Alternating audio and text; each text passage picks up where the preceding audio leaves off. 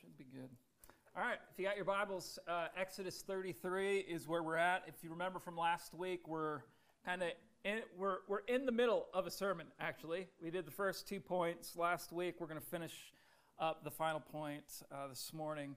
But once again, we're in that sermon series, House of Prayer, considering that prayer is not just this kind of like casual, throw a few, requests up to God kind of a thing. It's not anything less than that, but it certainly is much more than that. That prayer, as we've seen, whether from the story of Jacob or Hannah or now Moses, is that prayer is something that we dive into, sometimes to wrestle with God, like Jacob did.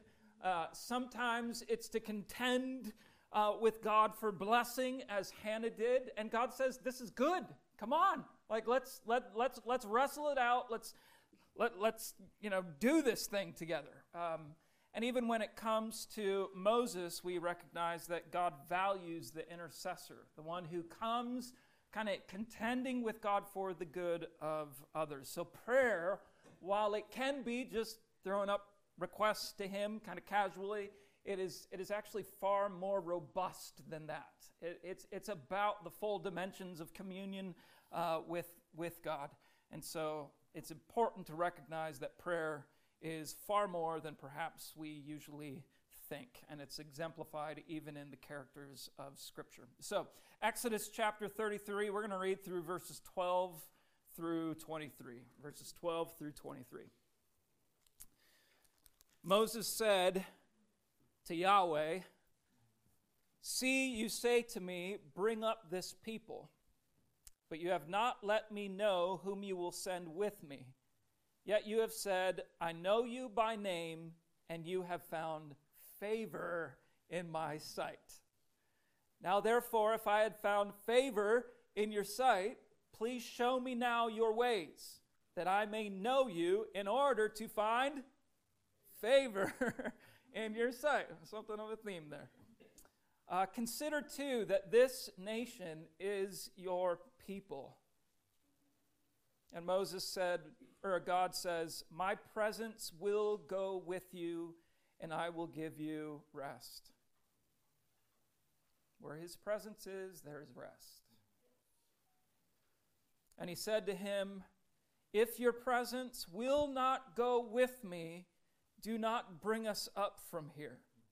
For how shall it be known that I, as your leader, have found favor in your sight, I and your people?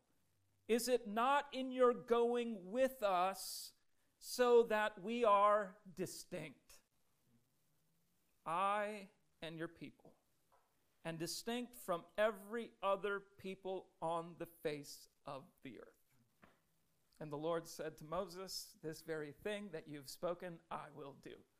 For you have found, again, favor in my sight, and I know you by name." Moses said, "Please show me your glory." What a request. Not a bad prayer to pray, though. Even for us New Testament believers, God, show me your glory. And he said, "I will make all my goodness pass before you, and will proclaim before you my name, the Lord Yahweh. And I will be gracious to whom I will be gracious." This is the sovereign God. This is the one that we saw like Moses kind of appealing to and seemingly changing his mind. Actually, his mind was never ultimately changed in His good sovereignty, right? He is gracious to whom He will be gracious. And He says, "I will show mercy on whom I will show mercy." But He said, "You cannot see my face, for man shall not see me and live." And the Lord said, "Behold, there is a place by me where you shall stand on the rock, and while my glory passes by, I will put you in the cleft of the rock, and I will cover you with my hand until I have passed by. Then I will take away my hand, and you shall see my back, but my face shall not be seen." Once you jump into chapter 34, Moses descends the mount, and his face is glowing. He's encountered the Lord. All right, let's pray. We'll jump into these things.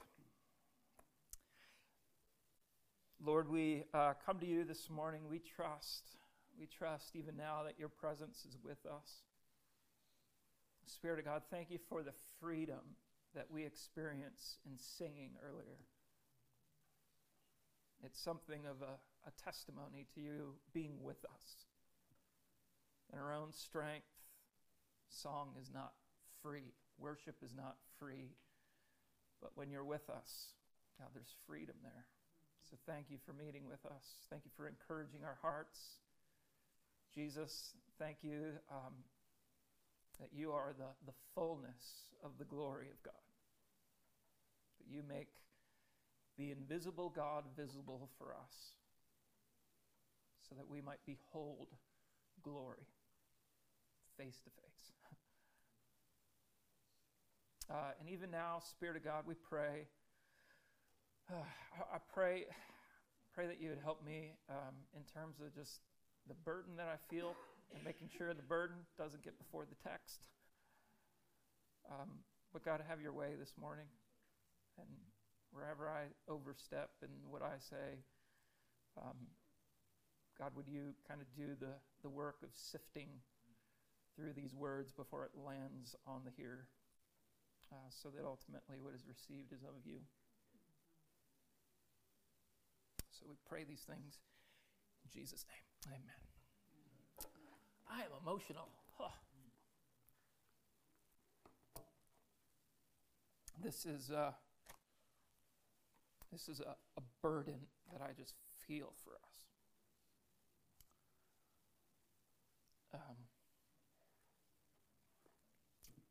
That we might be a people who know something of God's presence. That we're not just a people who know about God's presence. We're not just a people who know something of, yes, this glorious reality of Christ being a propitiation for us. But that we would be people who know, because Jesus was the propitiation, we have received divine inheritance. And the seal of that inheritance is the presence of God, the Holy Spirit. We get the Holy Spirit because of all that Jesus has done. The benefits of the gospel are the fact that now God dwells with his people. Oh, that we would know. When a woman is pregnant, this is a horrible illustration. When a woman is pregnant, does she eventually know that there's a little human inside of her? Yes! Beginning with morning sickness and eventually all the tugging and pulling and all the stress that is there, all right? So it's kind of a crude illustration. If you have the Holy Spirit in you, this Yahweh, the infinite God, should you not know that he is in you? Should you not be able to discern what he's doing? Like, in our context, we're good. Okay, if he brings some conviction to me, oh yeah, that's the Holy Spirit, you know. But like, there's a whole ocean to be explored in terms of how he engages with our hearts and how he brings truth to our minds and how he directs us circumstantially. Folks, we cannot be individuals who merely just say, okay, theology, systematic theology is going to be my source of life. Systematic theology is to live, right? It's to be alive. It's to be active. Thank you, man. Right? Because it speaks to us of a real God who really has done all the work so that he might take up residence in you. And don't hear me wrong. We need truth. We need to know systematic theology. Those things are valuable.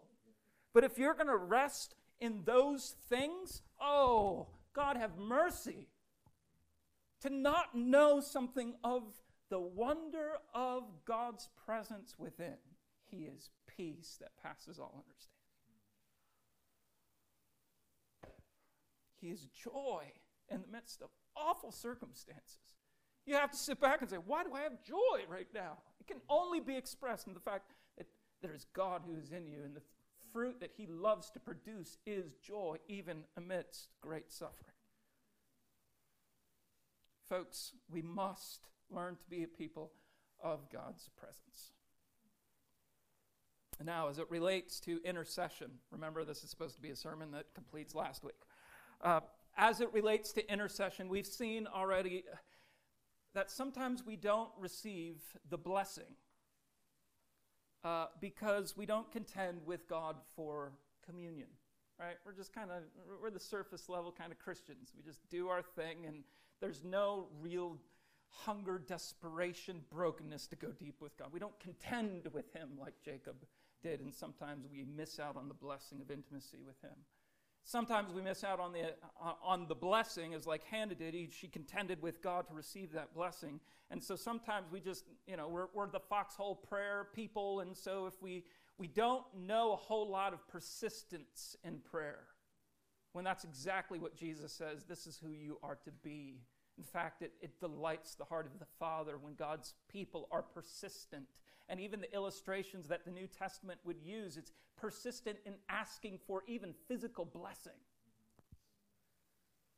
So sometimes we don't receive the blessing because we just don't persist. We don't contend with God for the blessing.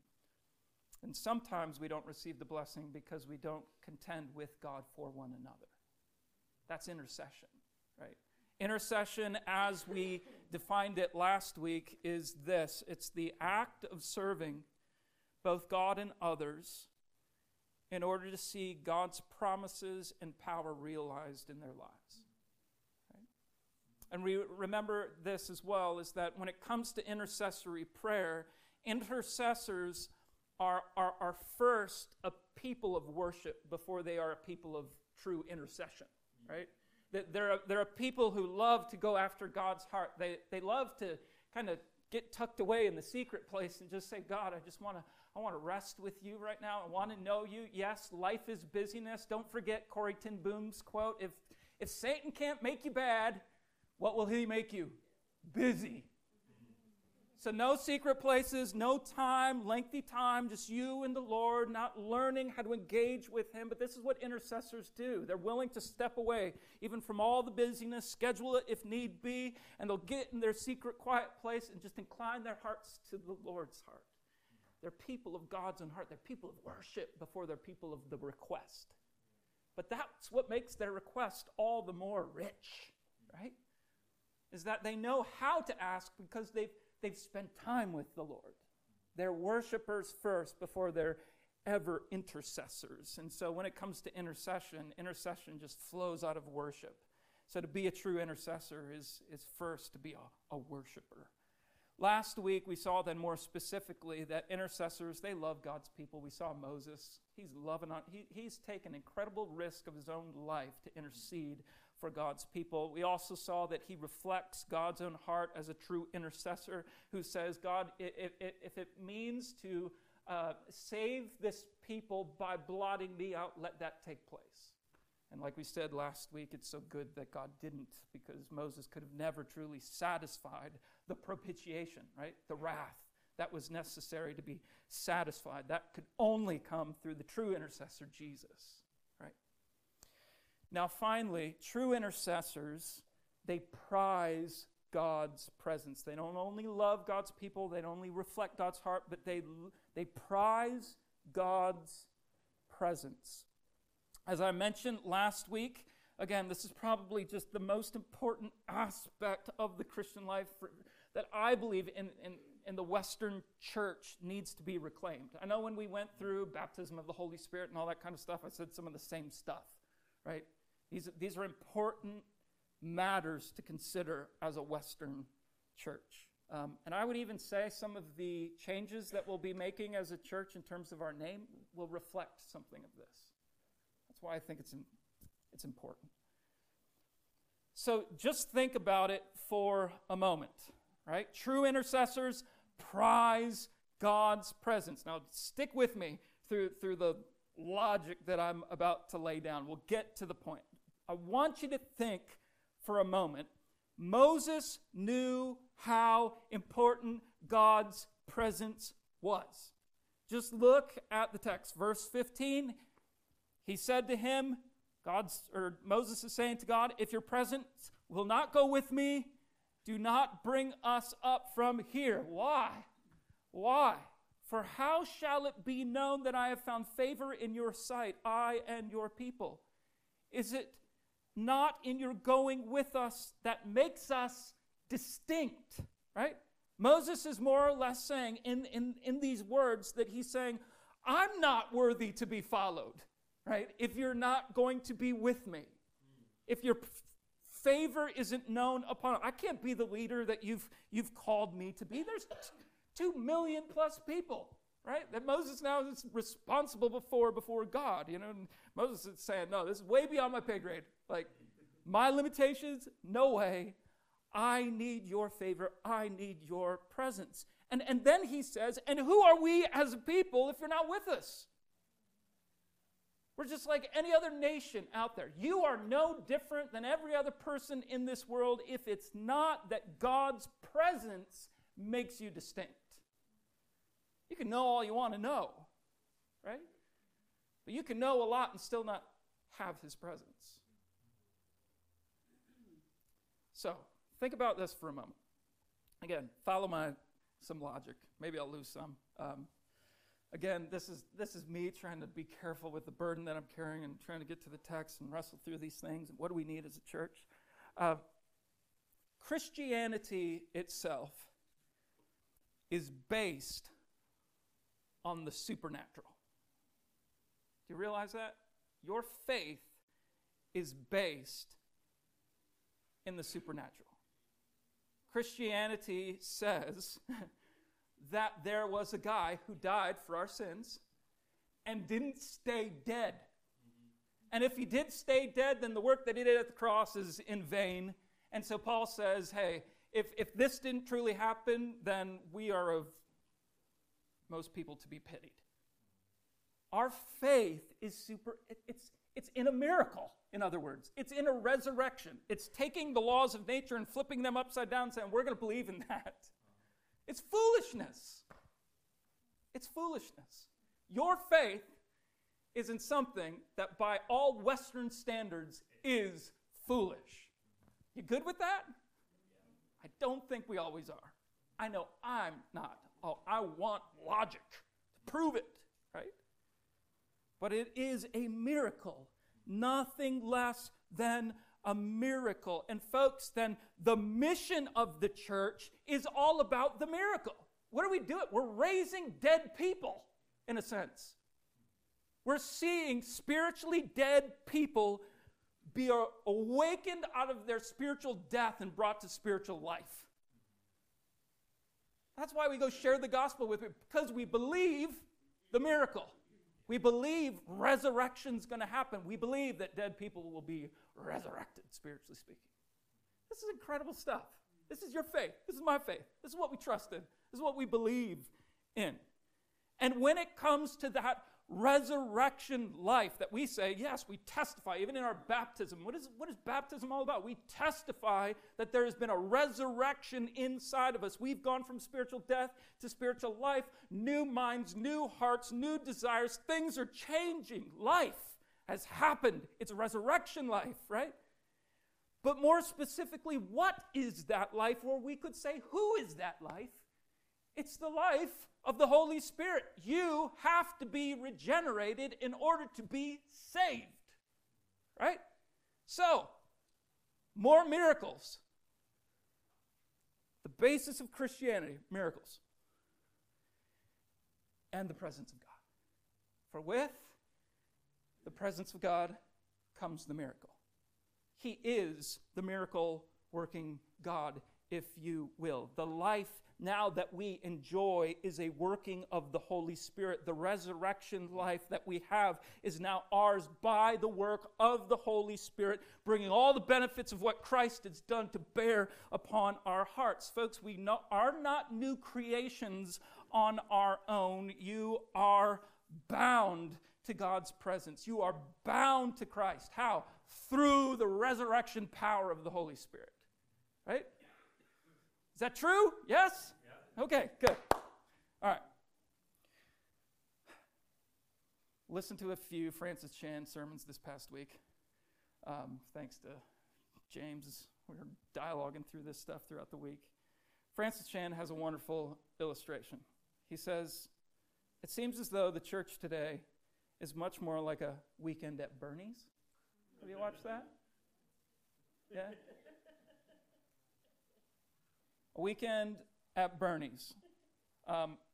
It's been years since I've even seen a clip of that movie. But you know, even the picture of what's happening in that movie, there's a dead guy. And what are they trying to do? They're trying to dress him up and animate him in some way to make as though he's alive. Francis Chan says this seems to be the way that the church is in the West. We are a bit dead, but we try to do all these things to make us look alive. So we need, as he says, 10 accountability partners to think that, oh, we're changed and alive. Right? We read a ton of books, but even reading a ton of books doesn't seem to ultimately change us. We listen to endless podcasts only to make us, in so many ways, more arrogant in what we know.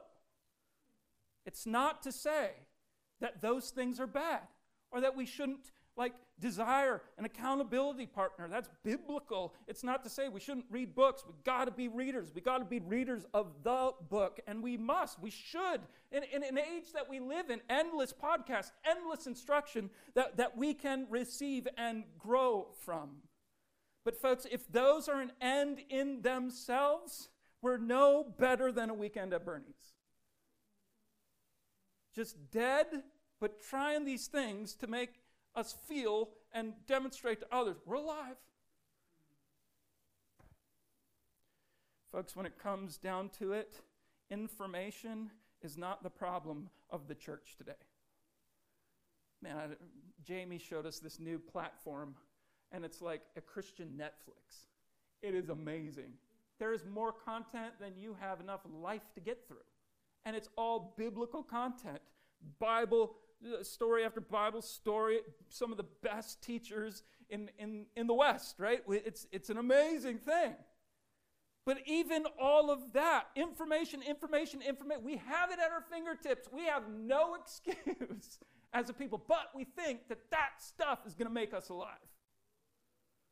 That's what's going to bring life to us. Resource is not the problem in the church today. A more proactive community and more accountability partners is not the primary problem of the church today.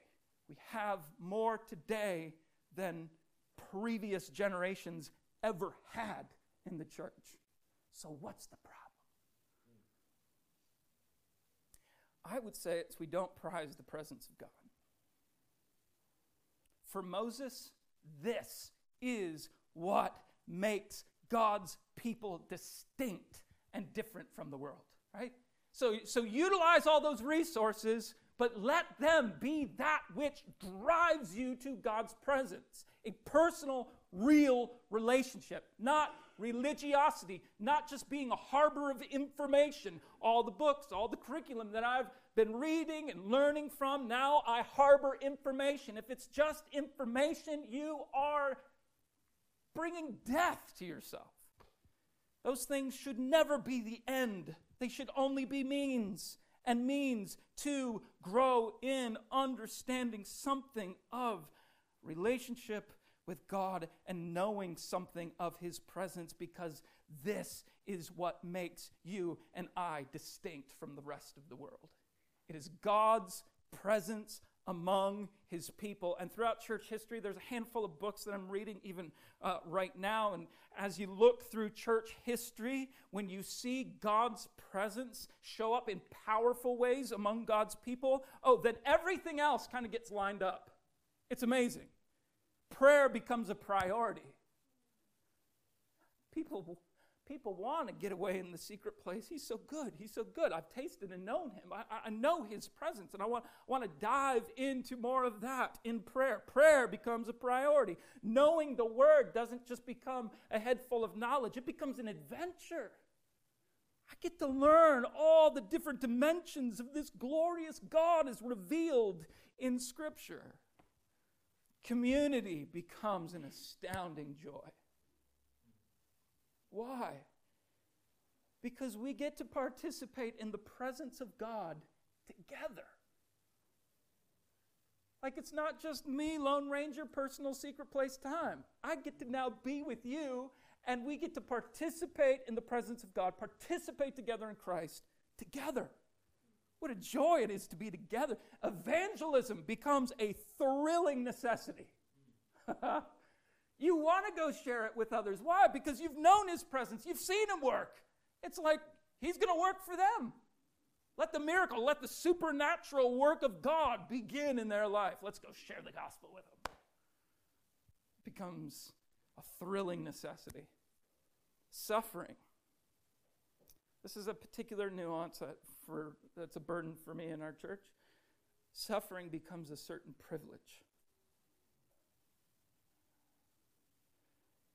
It doesn't mean that it's not hard. It doesn't mean that there's not times of tears and anger and frustration.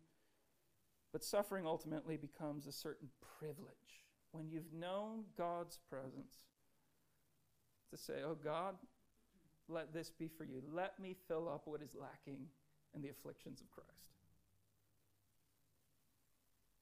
Miracles become the expected norm. Not something of, well, we hope. Maybe he'll do this. We've never seen it, but maybe. When God's people know something of the presence, you go to the east and you consider the churches right now that are growing amazingly. Like things are happening, right? They will say, we just expect miracles. Like, wait, in the West we don't see any of that kind of stuff. But that's part of their regular church life, is they expect miracles. We'll see why that's so important in just a moment. And folks, when it comes to experiencing God's presence, worship becomes free and sometimes really long. You ever get sick on a Sunday morning of singing? Be honest. You're going to be lying, right? Sometimes it gets long, doesn't it? It's like, why are we singing that song over and over, and that phrase then over and over again? Why are we doing that? But God's presence, when he is known, it's like, I will sit at Jesus' feet and just say, holy, holy, holy, from now until next week. And holy, holy, holy never gets old, because I know who I'm worshiping. When you know something of the presence of God, you can stay there. It gets drawn out. Now, does every Sunday now need to be like 4 or 5 hours long? No, I don't think so. But I think we need to be okay with that. And I think it is an attribute. It's an evidence of God's presence among his people that sometimes worship becomes incredibly free and sometimes really long. Folks, what makes us distinct as a people? I mean, like, first thing that comes to your mind, kind of a question. What makes us distinct as a people? Getting building projects done, right? Gathering together, community, life. We're good relationally or whatever, or not so good relationally, and those are the concerns, you know. What makes us distinct should be the presence of God among his people. It should make us different than the rest of the world who doesn't know him, right? That's how we should stick out. That's why we should be attractive, is because God is with us and he's working. Can the unbeliever see God in and through our church? Do they stand back and say, you're distinct, I can't put my finger on it, but you're different? God's presence among his people is what makes us distinct. We must therein prize the presence. All right, now we got to get to some practicals. Second, that category that I have here is stewarding God's presence. It's what the intercessor does. It's his work. And so the question that I want to get at then is, how do we become effective intercessors? And I'm going to say this weird, and you may be like, oh man, Dan's been listening to the Charismatic podcast or whatever. Take it with a grain of salt. I'm still like getting language into some of this. How do we attract God's presence like Moses does, so that our intercession becomes effective, right? How do we attract God's presence so, like Moses, our intercession becomes effective? And maybe just even that language, like, hey, if God already dwells in me, how is it that God's presence can come to me in greater or lesser ways? Like, what's the point of attracting God's presence if he's already here in me, like the Bible says? Do we even need to be concerned about attracting God's presence and experience this idea of God's presence? Well, here's the point. God may be in you, but his presence is known and felt in greater or lesser ways upon you. Okay, let me just say it again. God may be in you by his Holy Spirit, but his presence is known and felt in greater or lesser ways upon you. Just note what's happening in Exodus 33. Verse 12, Moses assumes he has a level of favor with God. And man, does that get repeated again and again and again and again. It's very clear. There is favor upon Moses from God. So in verse 13, Moses says, well, if I have found favor, please show me your ways that I may know you in order to again find favor in your sight. So Moses is concerned with finding favor from God. And then Moses says a little bit further down, because I have found favor in your sight, can I see your glory? Can I know your manifest presence? Moses understood that favor and presence go together, right? Favor meant that there may be greater depths to knowing and experiencing God's presence. Even though he knew that he could die in beholding the manifest presence of God, he pressed into that. He leveraged the favor that God said is upon him, and he said, oh God, can I know something more of your presence?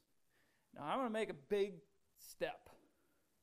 So hang on. I think this principle stands for us as well.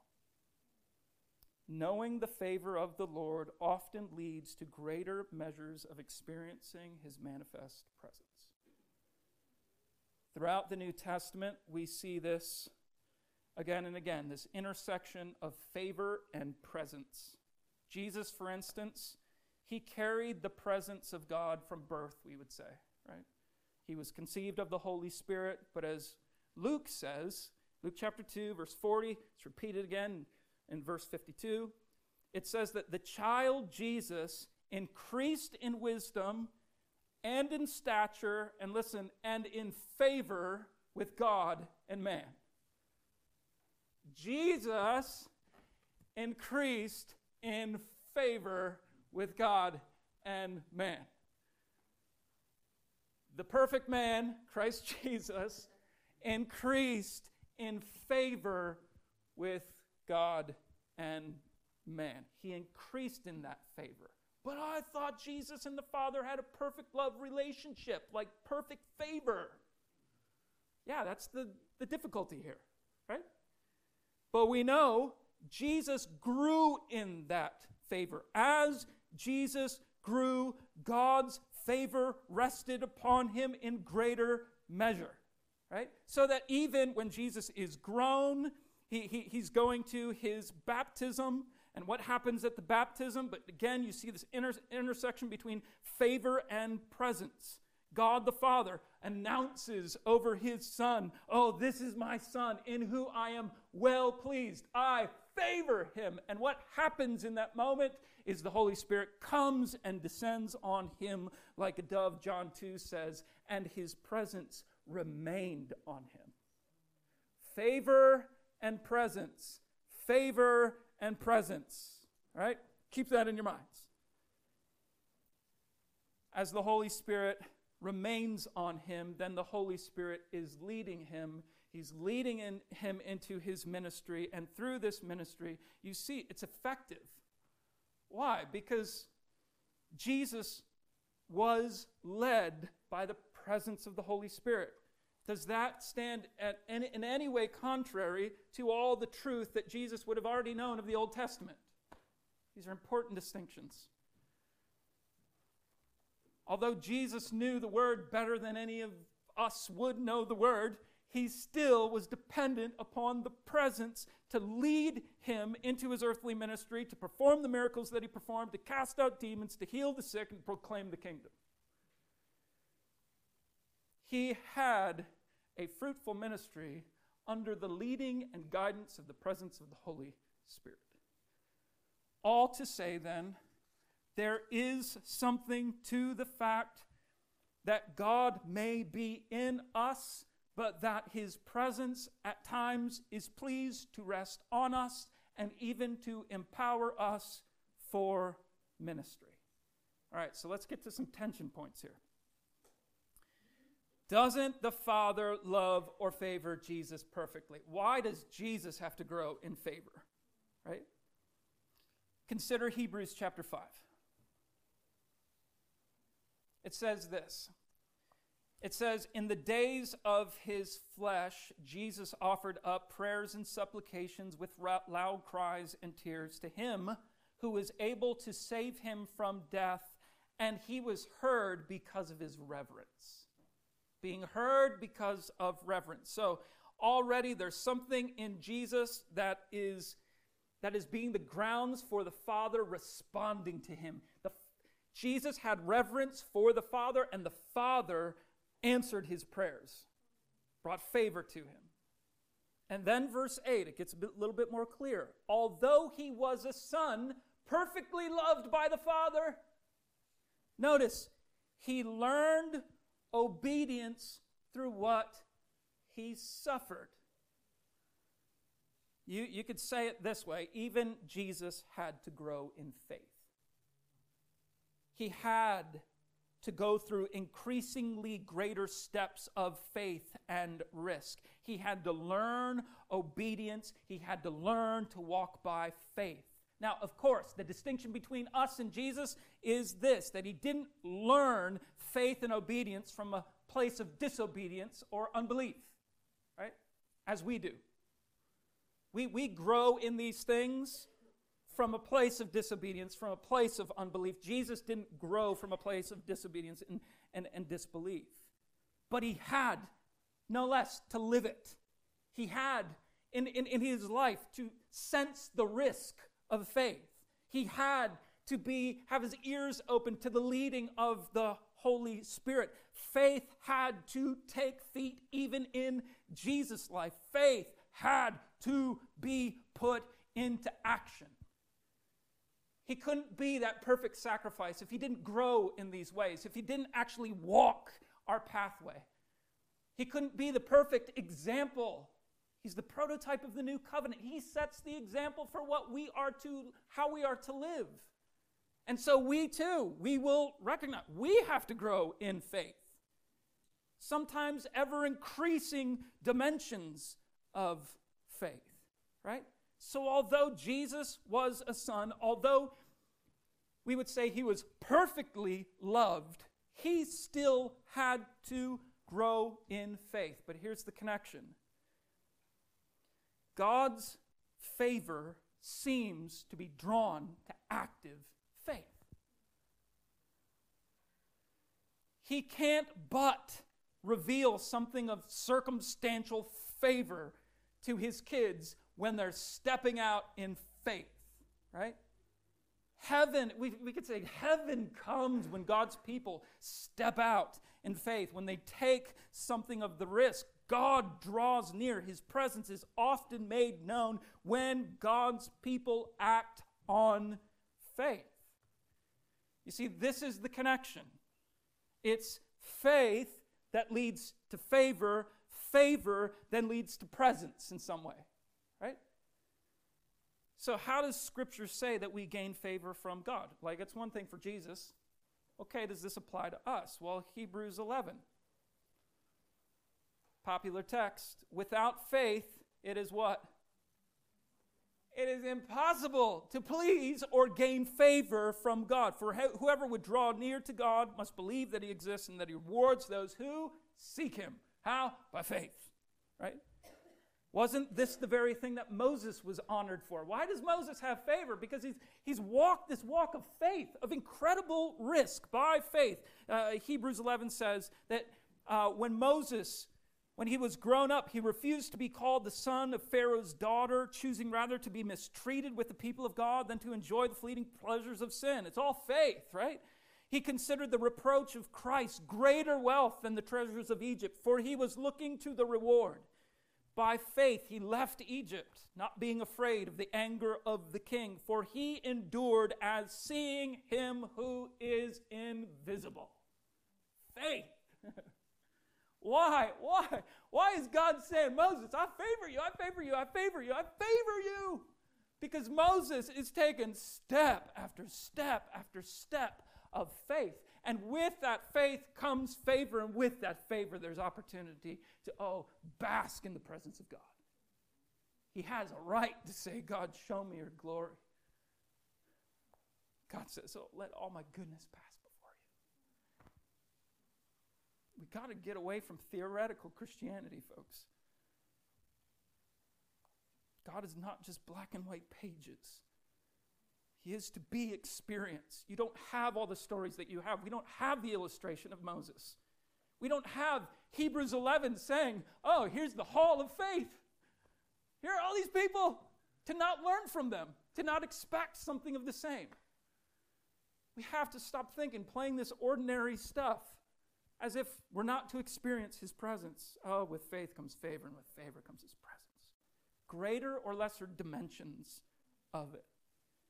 So, folks, whether it's Moses or whether it's Jesus or whether it's you or me, God blesses our act of faith, and with favor, and with favoring that faith, his presence. It's precisely why James will say, God resists the proud but gives grace, favor to the humble. Don't think of grace as just like something that shows up in the mail. Like he gave me something through the mail. Like Amazon Prime showed up. Oh, wonderful, I have received a gift. God's grace is always his presence. It's him. It's not just, a distant empowerment. It's not, what you're receiving in the mail is not just like a caffeine drink to give you a little spiritual boost. It's him. He comes. He's near. He's with us. And so when James says this, that God resists the proud but gives grace to the humble, he favors the humble. He leans into us. We know in those times the greater or lesser dimensions of his presence. Isaiah 66 will say this is the one to whom I will look. This is the one to whom I will favor. He who is humble and contrite in spirit and trembles at my word. God favors humility. It's why James will also say, James 4:8, draw near to God and God's going to what? Draw near to you. He's going to favor your activity. He's going to favor those steps of faith. And he's going to draw near to you. And the flip side of all this is also true. You can grieve the Holy Spirit by not walking by faith. So you won't know the favor. Like when you go and evangelize, I don't know how many people go out and evangelize, and even if, as they walk the streets and talk to people, even if it's an awful time, nothing happens. People just, I don't want to talk to you. Those same people who just went out come back, and are they just dragging themselves? Oh, woe is us. Nothing happened. They often come back thrilled. Why? It's like, it was great. We got totally rejected. It's like, okay, that doesn't make any sense. But nonetheless, why are they so thrilled? They took a step of faith.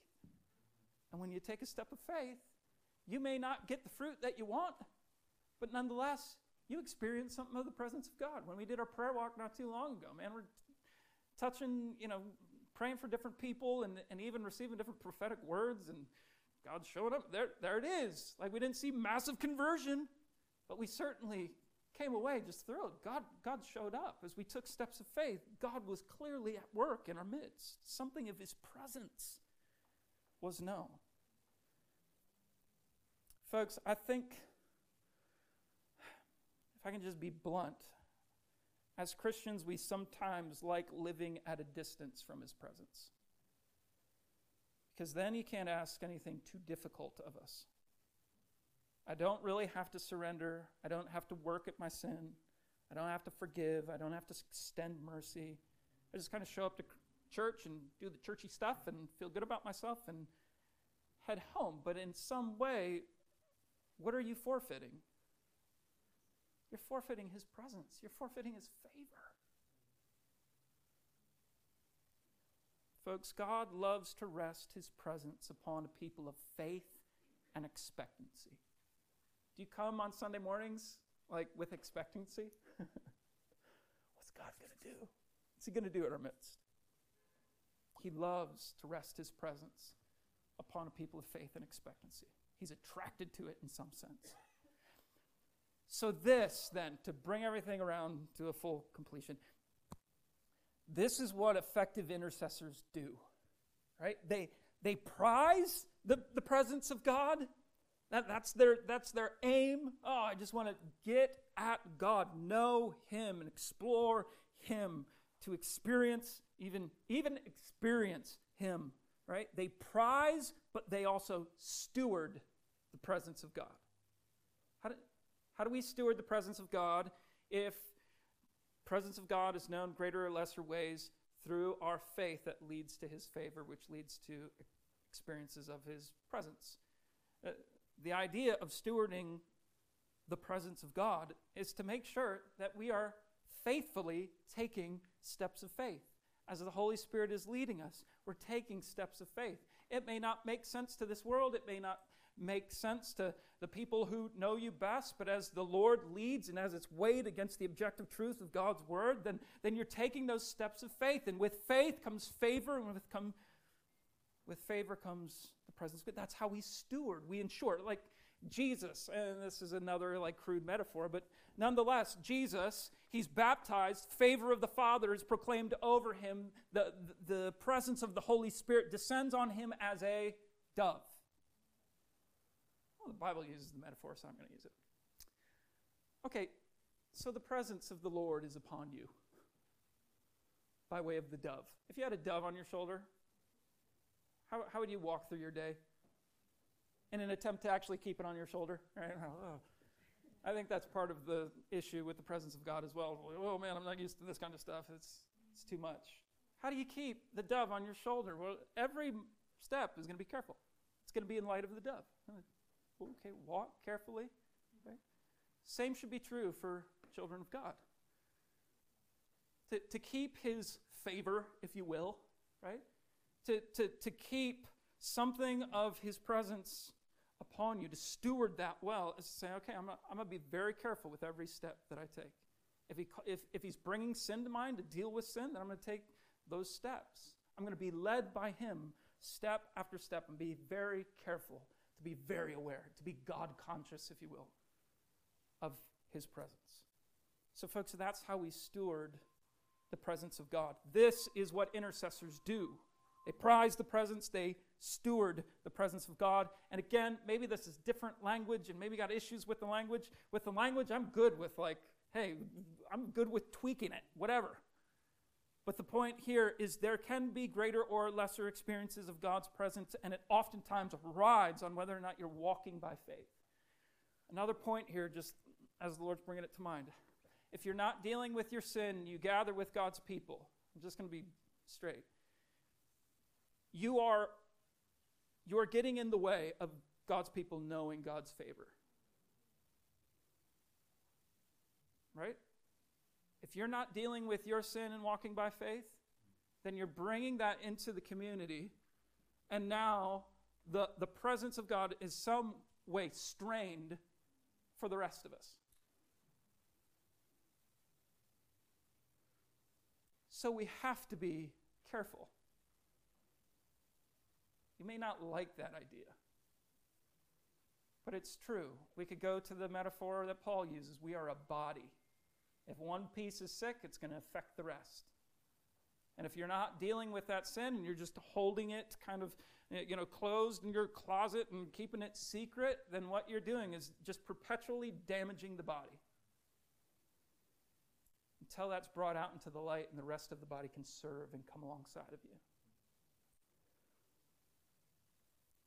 Folks, when it comes down to it, again, this is what intercessors do. They prize the presence of God. They steward the presence of God. I want to end just with this particular verse. Before I end, I do want to say, I hope this spurs up some conversation. because I know we're stepping into theological waters that may be like, I'm not used to this.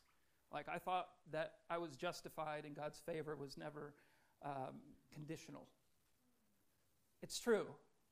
God's favor is never conditional in your justification. Your position before the Father never is shaky. Jesus paid for that. You can't kind of step out of that. He's done all the work. If it was up to you to do the work, then it would be conditional. Right? But since you've been justified, now what is sanctification all about? It's learning how to walk by faith, right? It's learning how to understand God's presence. That's why Moses is saying, God, I just want to learn your ways. Like, I want to know who you are, how you work, even in the mysterious ways in which you work. I want to know that stuff. So, and in some ways, we have to be careful with this language, but let it begin conversation in some sense. And I think I need to be completely open personally. I've wrestled through this for a few years. When we gather as a people of God, it came by way of experience. That God sometimes pours out his Spirit in unique ways among his people, and the question to me has been why. And so I've studied revival history and all that kind of stuff. I'm going through another book even right now. And again, what you see is this principle at work. God is free ultimately to do what God wants to do, but you see this principle at work. Where there's faith, there is favor, and God oftentimes places his presence. He loves to rest his presence upon a faithful people. But I want to end by this particular text. James ended with it last week. Jesus told them a parable, Luke 18. He told them a parable to the effect that they had always to pray and not lose heart. As intercessors, prizing the presence, stewarding the presence, there's a call to not lose heart. Jesus said in a certain city there was a judge who neither feared God nor respected man. There was a widow in that city who kept coming to him saying, "Give me justice against my adversary." For a while he refused, but afterward he said to himself, "Though I neither fear God nor respect man, yet because this widow keeps bothering me, I will give her justice, so that she will not beat me down by her continual coming." And the Lord said, "Hear what the unrighteous judge says. And will not God give justice to his elect, who cry to him day and night? Will he delay long over them? I tell you, he will give justice to them speedily. Nevertheless, when the Son of Man comes, will he find faith on earth?"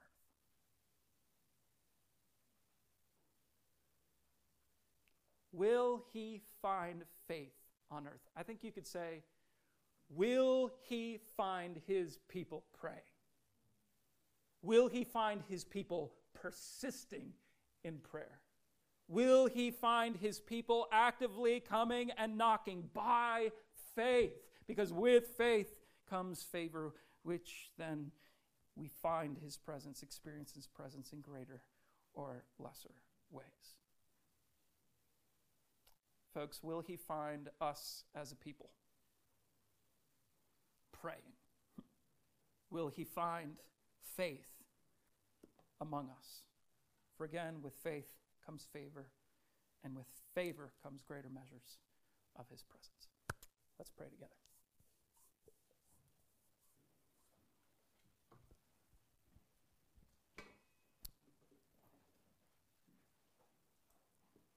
God, I pray even right now with all the different theological problems that this might raise for our minds. God, I pray that we might be able to walk in humility, honoring you by faith. That what we don't understand, we would talk through and be like the Bereans who seek out your word. And yet, God, if I can just boldly ask, God, we want to be a people of your presence. We want to be spiritually sensitive. Yes, for right and wrong, for morality, for how to honor you, but we want to be sensitive for when you come, for when you direct us, for when you come and just bless us with your presence. We want to be sensitive to that. We don't just want to walk away saying, well, that was a nice Sunday. We want to give you the credit. We want you to be the one that our testimonies arise to. So if we don't understand your presence, how can we give you the credit for your presence? So Jesus, make us a people of that testimony. Teach us of your presence, we pray. It's in your name we pray. Amen.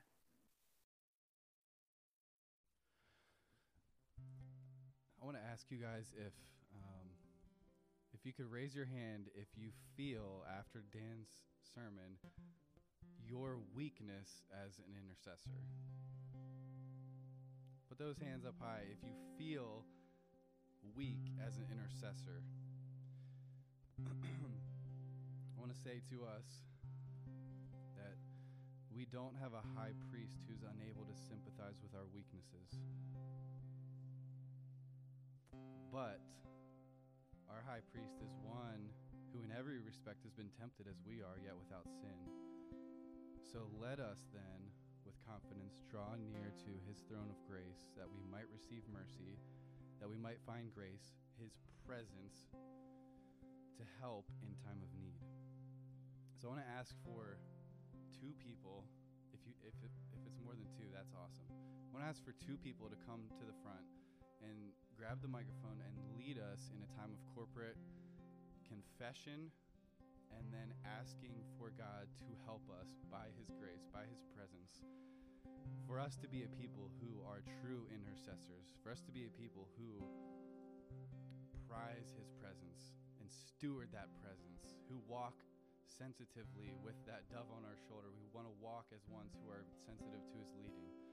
So I don't care who it is, but I want to ask two people to come forward to confess on our behalf corporately our weakness as intercessors, and then to ask for grace to help us in that time of need, in that weakness, because I feel that weakness personally, and you saw the hands. We feel weak as true intercessors. So if two of you could come forward and pray, and then we'll close with a song.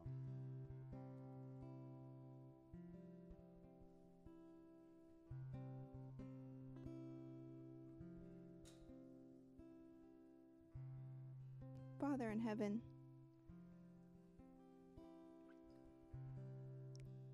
thank you, Lord, that you care enough to pursue us, God. You care enough to convict us. You care enough to say, look at me. Come back. I care about you. Oh, Lord, please give us that same heart for others, God. I confess my own struggle, Lord, since having a baby, God, with prayerlessness, just having trouble focusing, just feeling tired, obviously. But, Lord, I thank you, God, for the intercession that this church was to us, Lord, during our own experience as new parents, God, and also with our baby in the hospital, Lord, and this church held us up, God, and I thank you for them, Lord, and I confess my own prayerlessness, and I pray that whoever here, Lord, is also struggling, God, with prayerlessness, or even praying, God, you may be very consistent, maybe very disciplined, and you may be praying every day, God, but just not feeling the favor, or not knowing that presence, Lord. I pray that we wouldn't just be praying consistently, Lord, but we would be talking to you, God, that it wouldn't be a checklist, that it would be a relationship, Lord. Thank you, Lord, for Dan's faithfulness and in sharing the word, Lord, and sharing your heart with us, God. Thank you for this upcoming DC season, Lord. Bless it, please, God, as we we pursue you together, God, and we press in, Lord, for prayer, in prayer with each other, Lord. I pray that you would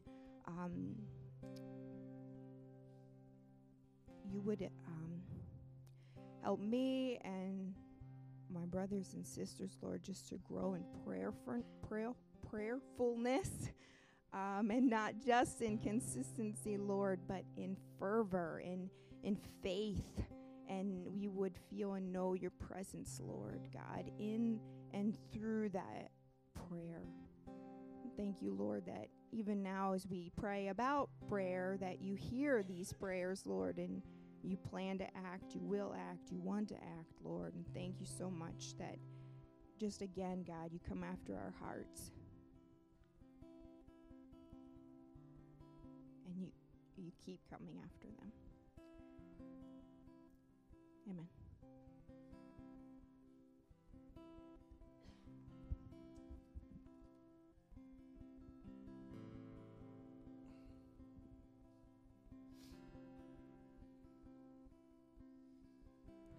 Father, I suspect that all of us in this room feel unworthy to intercede on the behalf of everyone else, as I know that I do.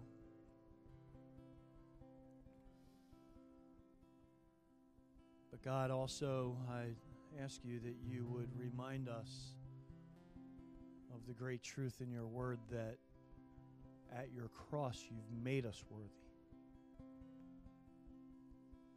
You've positioned us before you in righteousness so that that is what you see, is the righteousness of your Son as he took our sin on the cross. Lord, you have made us worthy in your eyes.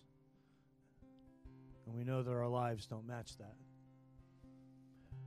But I just pray, God, on behalf of all of us here today, that the knowledge of what you have made us would affect how we live and pursue you.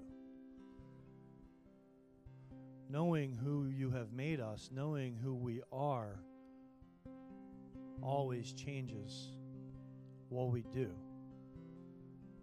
So, God, I intercede on behalf of not only myself, but all of my brothers and sisters here today. The knowledge of your great sacrifice, the great sanctification that you have given us, the perfect position that you have afforded us before your throne, would motivate us to pursue you in a greater way, that we might experience your presence with us. Lord, let truth be the thing that changes us, not our own motives, not our own actions, but the knowledge of the great truth of your word. So we thank you. We thank you that it's not us that has to just do a better job. We don't have to just pull up our bootstraps this week and be a little bit better than we were last week. We need to focus on you and what you've done and what you've given us. So I ask God that you'd make that true of myself, make that true of my wife, my kids, my grandkids, my brothers and sisters all around us here, so that we would really have a special, vivid display of your presence in our lives this week. And may we all be motivated to realize that we can be interceding for one another all week long because you've made us all perfect in your sight before your throne. So let that be the truth that spurs us this week. And we ask you this in Jesus' name. Amen.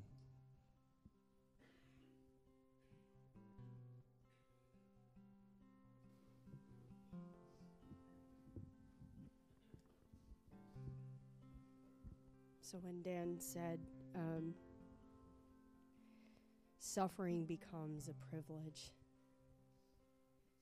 It was like a smack to the face.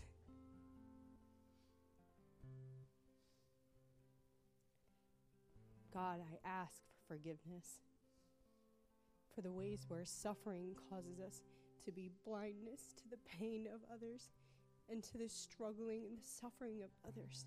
It can become a world that you live in, and it makes it hard to intercede for anybody but your own emotions. Lord, we want to be free. Suffering happens, and there is an extension of your presence. There is a blessing. There is an encounter in the morning. With the tears, your joy always comes in the morning. It always comes in the morning. There's always more to be had. In the lowliest of places, the Lord is nearer still. So I know that in my suffering, you are nearer to me. Let me not take that as an advantage only for myself. There is a nearness of your presence in times of suffering, in times of mourning, in times of what are you doing? But the but God still remains. But God. And but God is not just for me in my mourning. It's not just for me in my suffering. That but God is for the people that you've put around me, the people that are in my family, even the people that have caused the most harm. Your but God is for them as well. And we want to acknowledge that in times of suffering, for those that are suffering in this church right now, for those that are mourning in this church right now, Lord, help us see your nearness in a way that we haven't encountered it before, so that our prayers can become the amen and the victory in the years to come. That we can see somebody else through, even if we can't manage to see ourselves through, and trust you to carry us when we can't walk. And to walk forth in faith, stepping out saying, you might not heal my circumstance tomorrow, but I'm going to pray that you do it for them today. And let that be the launching pad. Let suffering be a launching pad for the prayers and the intercession of the church to bring home the prodigals. To bring forth the revelation and the words that were spoken, the prophetic words that were spoken years past, Lord. Let them come into fulfillment, because the ones that suffer notice that your presence is living and active and near. Let us not forget you in the times of suffering. Let us not forget those around us in times of suffering. So, Lord, I pray that you give us eyes to see, ears to hear, hearts that would be open, and faith that causes us to look beyond our circumstance and our suffering, that would cause us to look upon the people around us and that surround us and know that you want the better part for them. You want a but God for them just as much as you want for us. So, Lord, let us just be faithful in the encounter of suffering, in the privilege of knowing the nearness of your shadow, that we would use that as a position of authority to pray others through. We thank you, Lord.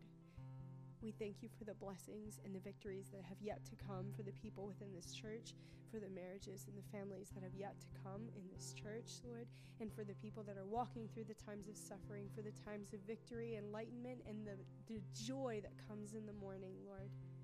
Thank you for what has yet to be. We claim it as though it is. In Jesus' name, amen.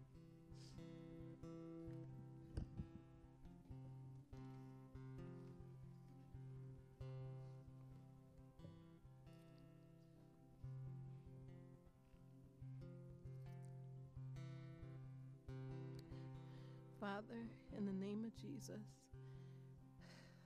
Lord God Almighty, creator of heaven and earth, in the holy and righteous name of your Son, Jesus Christ.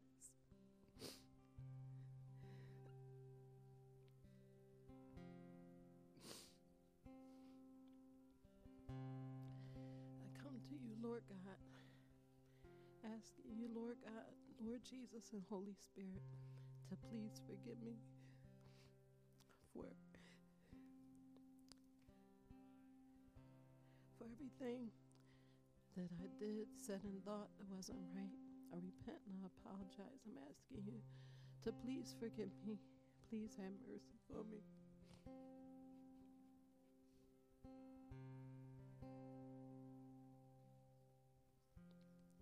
please pour out more of your grace and your mercy upon me.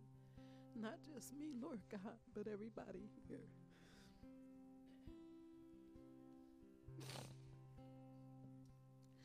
Lord God, Lord Jesus, and Holy Spirit, please forgive us for all the mistakes, wrong choices, bad choices, wrong decisions, bad attitudes, bad habits that we had, that we did, or that we may have had. We ask you, Lord God, to please forgive us and please help us in every area of our lives to live right and do right, Lord God. Lord Jesus and Holy Spirit, Lord God Almighty, Lord Jesus and Holy Spirit, we repent for all of our sins, for all of our transgressions, for all of our iniquities. We ask you, Father, in the name of Jesus, to please have mercy on us. Please forgive us. Please pour out more of your grace and your mercy upon us, Lord God, Lord Jesus and Holy Spirit. Please help us in every area of our lives to live right and do right, Lord God, Lord Jesus and Holy Spirit. We forgive all others that have hurt us. We ask you, Lord God, Lord Jesus and Holy Spirit, to please forgive us if there's anybody that we hurt or that we may have hurt. We repent and we apologize, and we ask you to please forgive us and please have mercy on us. Please pour out more of your grace and your mercy upon us, Lord God, Lord Jesus and Holy Spirit. Lord God, Lord Jesus and Holy Spirit, we thank you, Lord, for being our provider, our healer, our deliverer, our protector, our mighty counselor, our comforter, our helper. We thank you, Lord God, Lord Jesus and Holy Spirit, in the name of Jesus. We thank you, Lord Jesus Christ, the Son of God, for dying on the cross for all of our sins. We thank you, Lord Jesus, for who you are. We thank you, Lord God Almighty, for who you are. We thank you, Holy Spirit, for who you are. Lord God, Lord Jesus and Holy Spirit,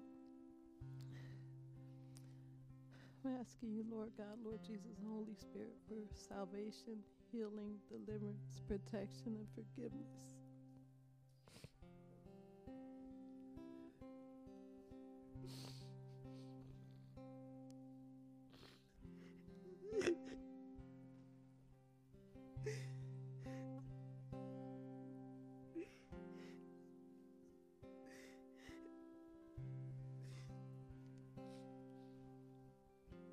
Lord God, Lord Jesus and Holy Spirit, if I said, did, or thought anything that wasn't right, I repent and I apologize. I'm asking you to please forgive me.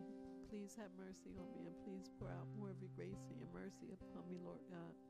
We thank you, Lord God, Lord Jesus and Holy Spirit, for your goodness, your mercy, your grace, your loving kindness, and your wonderful works. In Jesus' name, amen. If there's anybody else here that is feeling that weakness even more profoundly and you want additional prayer for you specifically, then I encourage you to come forward while we close with our last song. Please don't leave if you need that prayer time. Please come receive it. And if you see people come up here to receive it, please surround them and give that prayer time for them. Give that ministry time. This is a corporate activity. There's not select individuals who can intercede for them and pray for them. This is what we do together. So if you feel that need for prayer, please come receive it.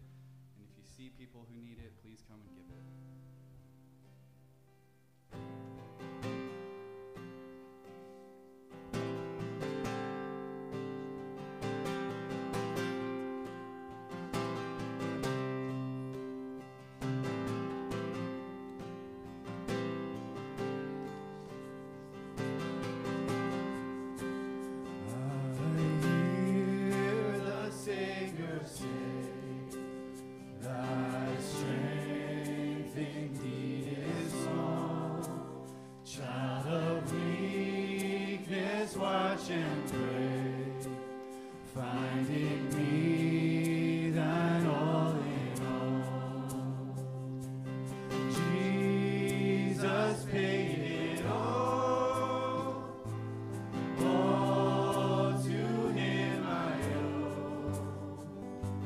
Sin had left a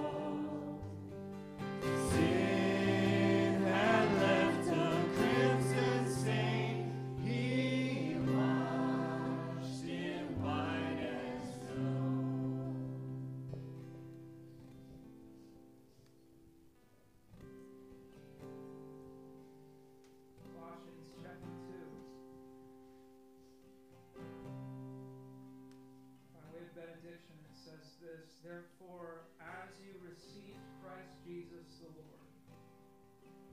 How did you receive him? By faith and repentance. He took that risk. He showed you justifying favor. His kindness led you to repentance. Yes.